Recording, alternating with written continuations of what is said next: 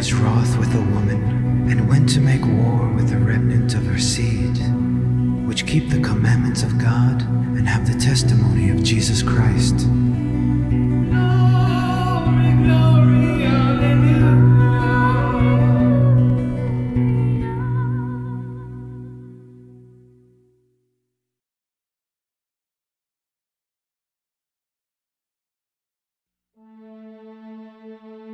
The Lord is risen.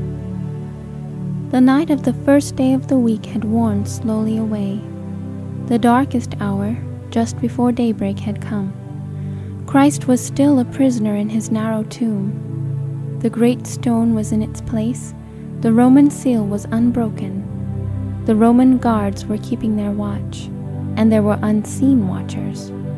Hosts of evil angels were gathered about the place. Had it been possible, the Prince of Darkness with his apostate army would have kept forever sealed the tomb that held the Son of God. But a heavenly host surrounded the sepulchre. Angels that excel in strength were guarding the tomb and waiting to welcome the Prince of Life. And behold, there was a great earthquake, for the angel of the Lord descended from heaven. Clothed with the panoply of God, this angel left the heavenly courts. The bright beams of God's glory went before him and illuminated his pathway. His countenance was like lightning, and his raiment white as snow, and for fear of him the keepers did shake, and became as dead men. Now, priests and rulers, where is the power of your guard? Brave soldiers that have never been afraid of human power are now as captives taken without sword or spear. The face they look upon is not the face of a mortal warrior.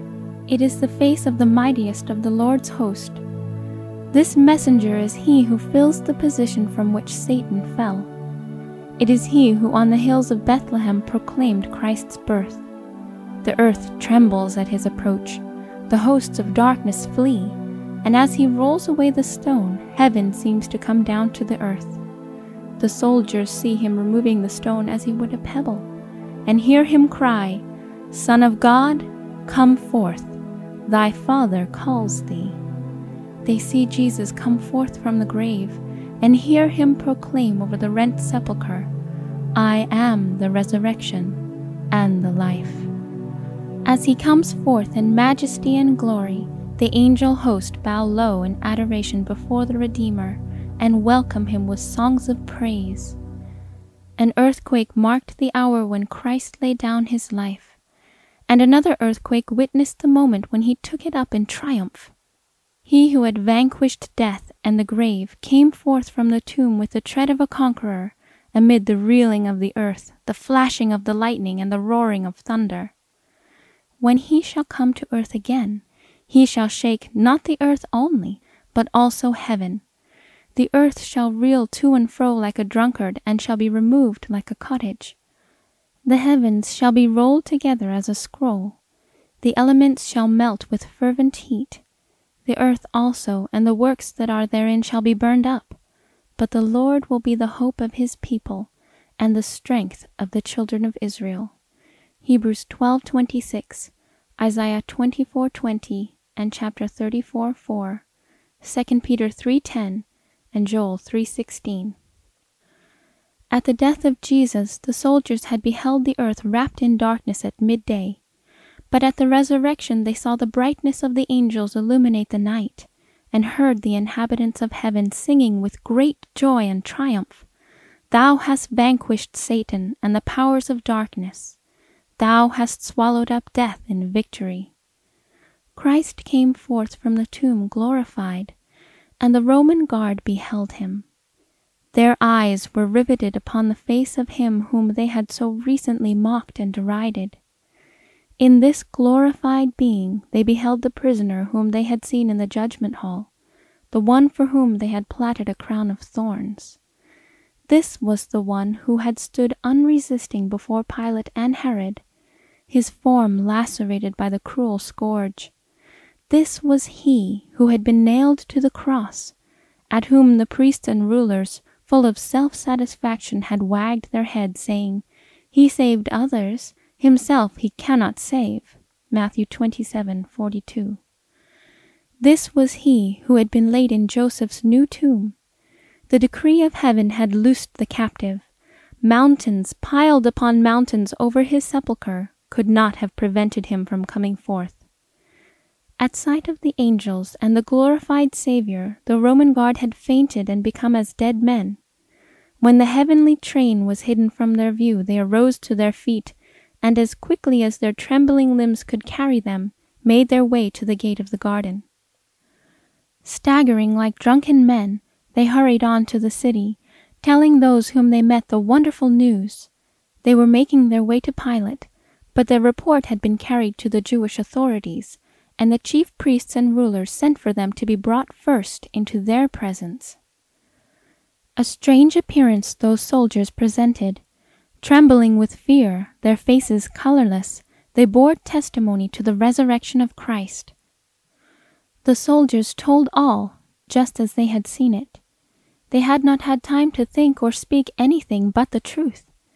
With painful utterance they said, "It was the Son of God who was crucified. We have heard an angel proclaiming him as the majesty of heaven, the King of glory." The faces of the priests were as those of the dead. Caiaphas tried to speak. His lips moved, but they uttered no sound. The soldiers were about to leave the council room when a voice stayed them. Caiaphas had at last found speech. "Wait, wait," he said. "Tell no one the things you have seen." A lying report was then given to the soldiers. "Say ye," said the priests, "his disciples came by night and stole him away while we slept." Here the priests overreached themselves. How could the soldiers say that the disciples had stolen the body while they slept? If they were asleep, how could they know? And if the disciples had been proved guilty of stealing Christ's body, would not the priests have been the first to condemn them? Or if the sentinels had slept at the tomb, would not the priests have been foremost in accusing them to Pilate? The soldiers were horrified at the thought of bringing upon themselves the charge of sleeping at their post. This was an offense punishable with death. Should they bear false witness, deceiving the people and placing their own lives in peril? Had they not kept their weary watch with sleepless vigilance? How could they stand the trial, even for the sake of money, if they perjured themselves? In order to silence the testimony they feared, the priests promised to secure the safety of the guard, saying that Pilate would not desire to have such a report circulated any more than they did. The Roman soldiers sold their integrity to the Jews for money. They came in before the priests burdened with a most startling message of truth. They went out with a burden of money, and on their tongues a lying report which had been framed for them by the priests. Meanwhile, the report of Christ's resurrection had been carried to Pilate. Though Pilate was responsible for having given Christ up to die, he had been comparatively unconcerned. While he had condemned the Savior unwillingly and with a feeling of pity, he felt no real compunction until now.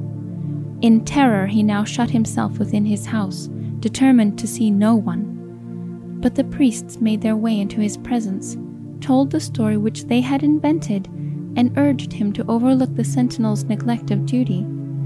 Before consenting to this, he himself privately questioned the guard. They, fearing for their own safety, dared not conceal anything, and Pilate drew from them an account of all that had taken place. He did not prosecute the matter further, but from that time there was no peace for him. When Jesus was laid in the grave, Satan triumphed. He dared to hope that the Savior would not take up his life again.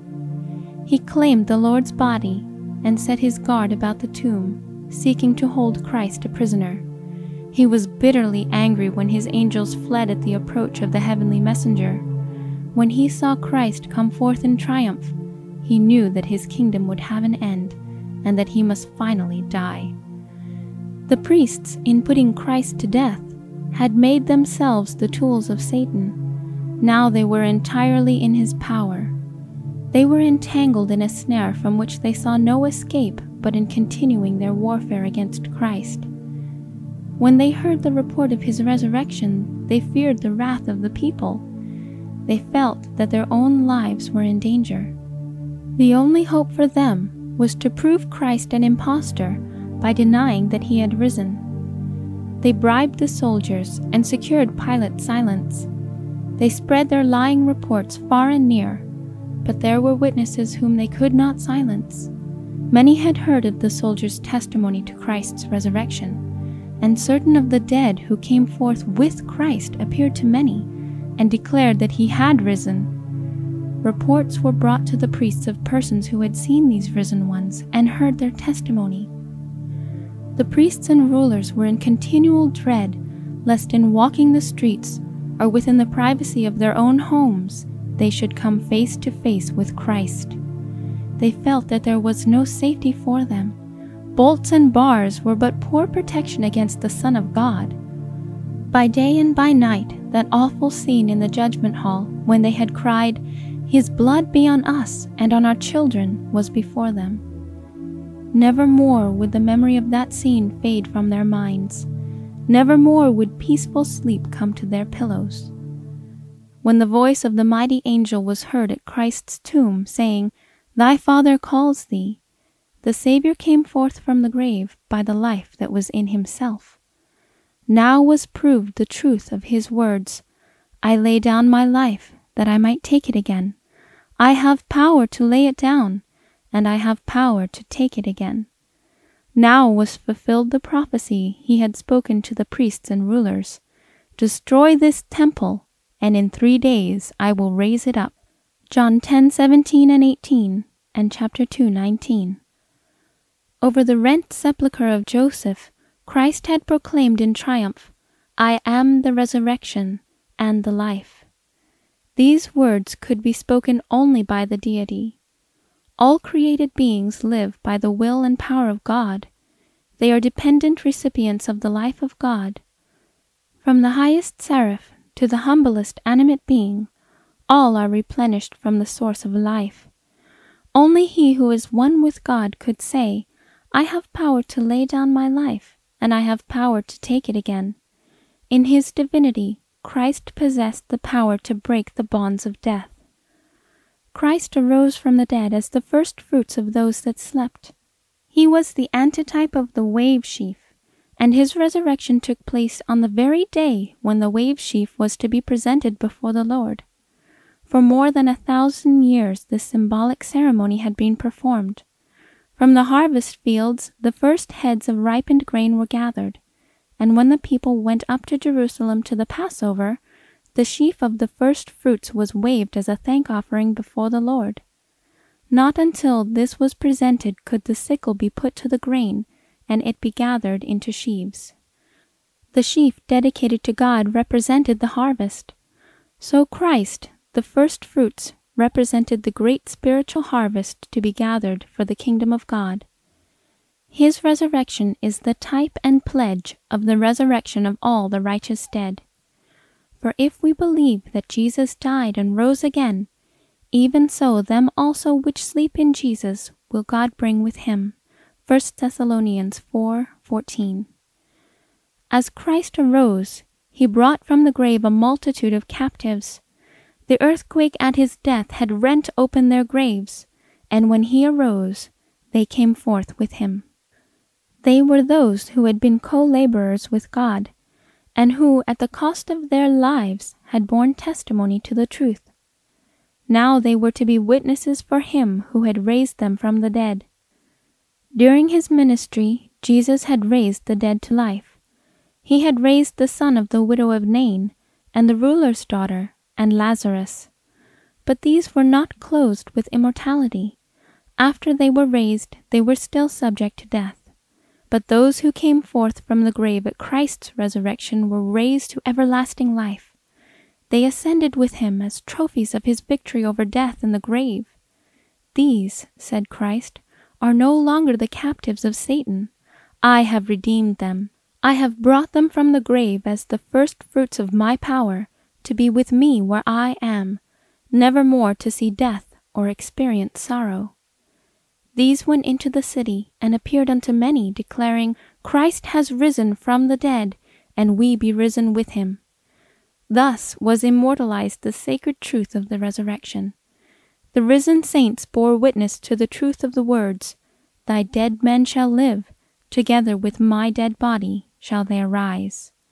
Their resurrection was an illustration of the fulfillment of the prophecy, "Awake and sing, ye that dwell in the dust, for thy dew is as the dew of herbs, and the earth shall cast out the dead." Isaiah 26:19. To the believer, Christ is the resurrection and the life. In our Savior, the life that was lost through sin is restored, for he has life in himself to quicken whom he will. He is invested with the right to give immortality. The life that he laid down in humanity, he takes up again and gives to humanity. "I am come," he said, "that they might have life, and that they might have it more abundantly.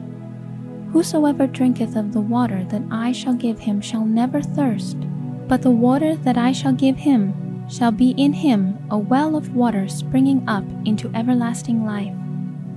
Whoso eateth my flesh, and drinketh my blood, hath eternal life, and I will raise him up at the last day."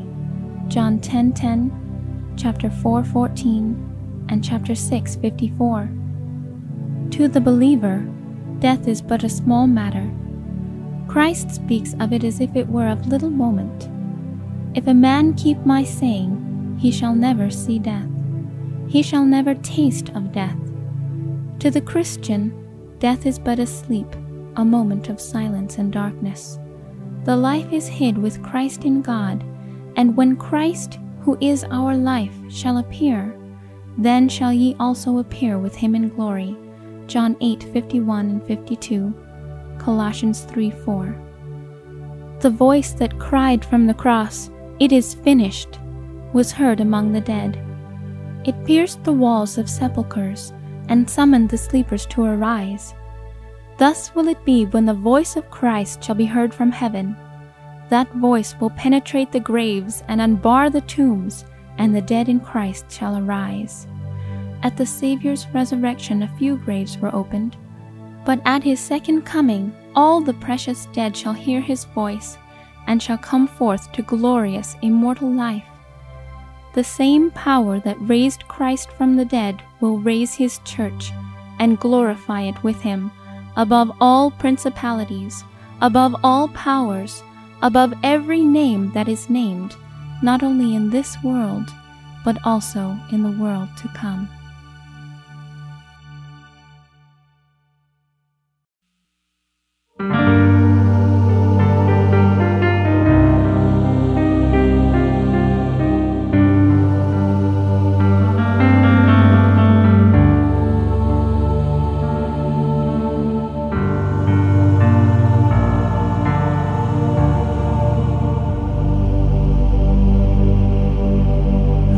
I will sing.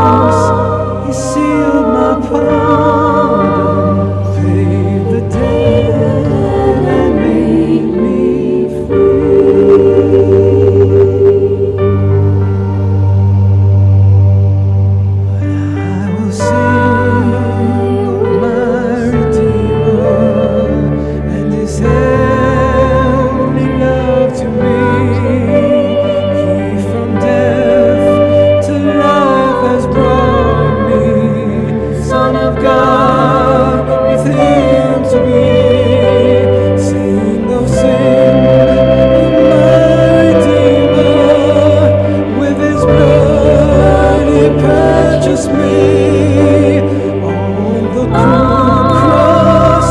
He sealed my pardon, paid the debt, and made me free.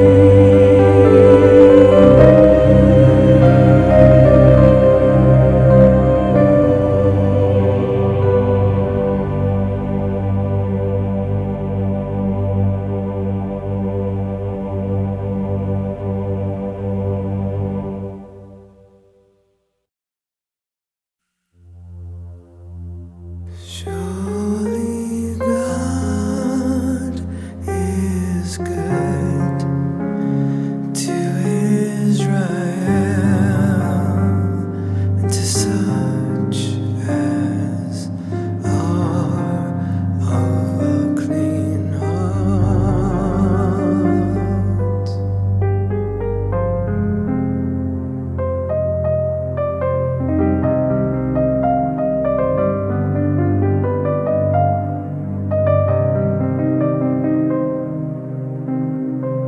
This has been a production of Solemn Appeal Ministries. All rights reserved. For more information, please visit us at solemnappeal.com or call 1-888-449-1452.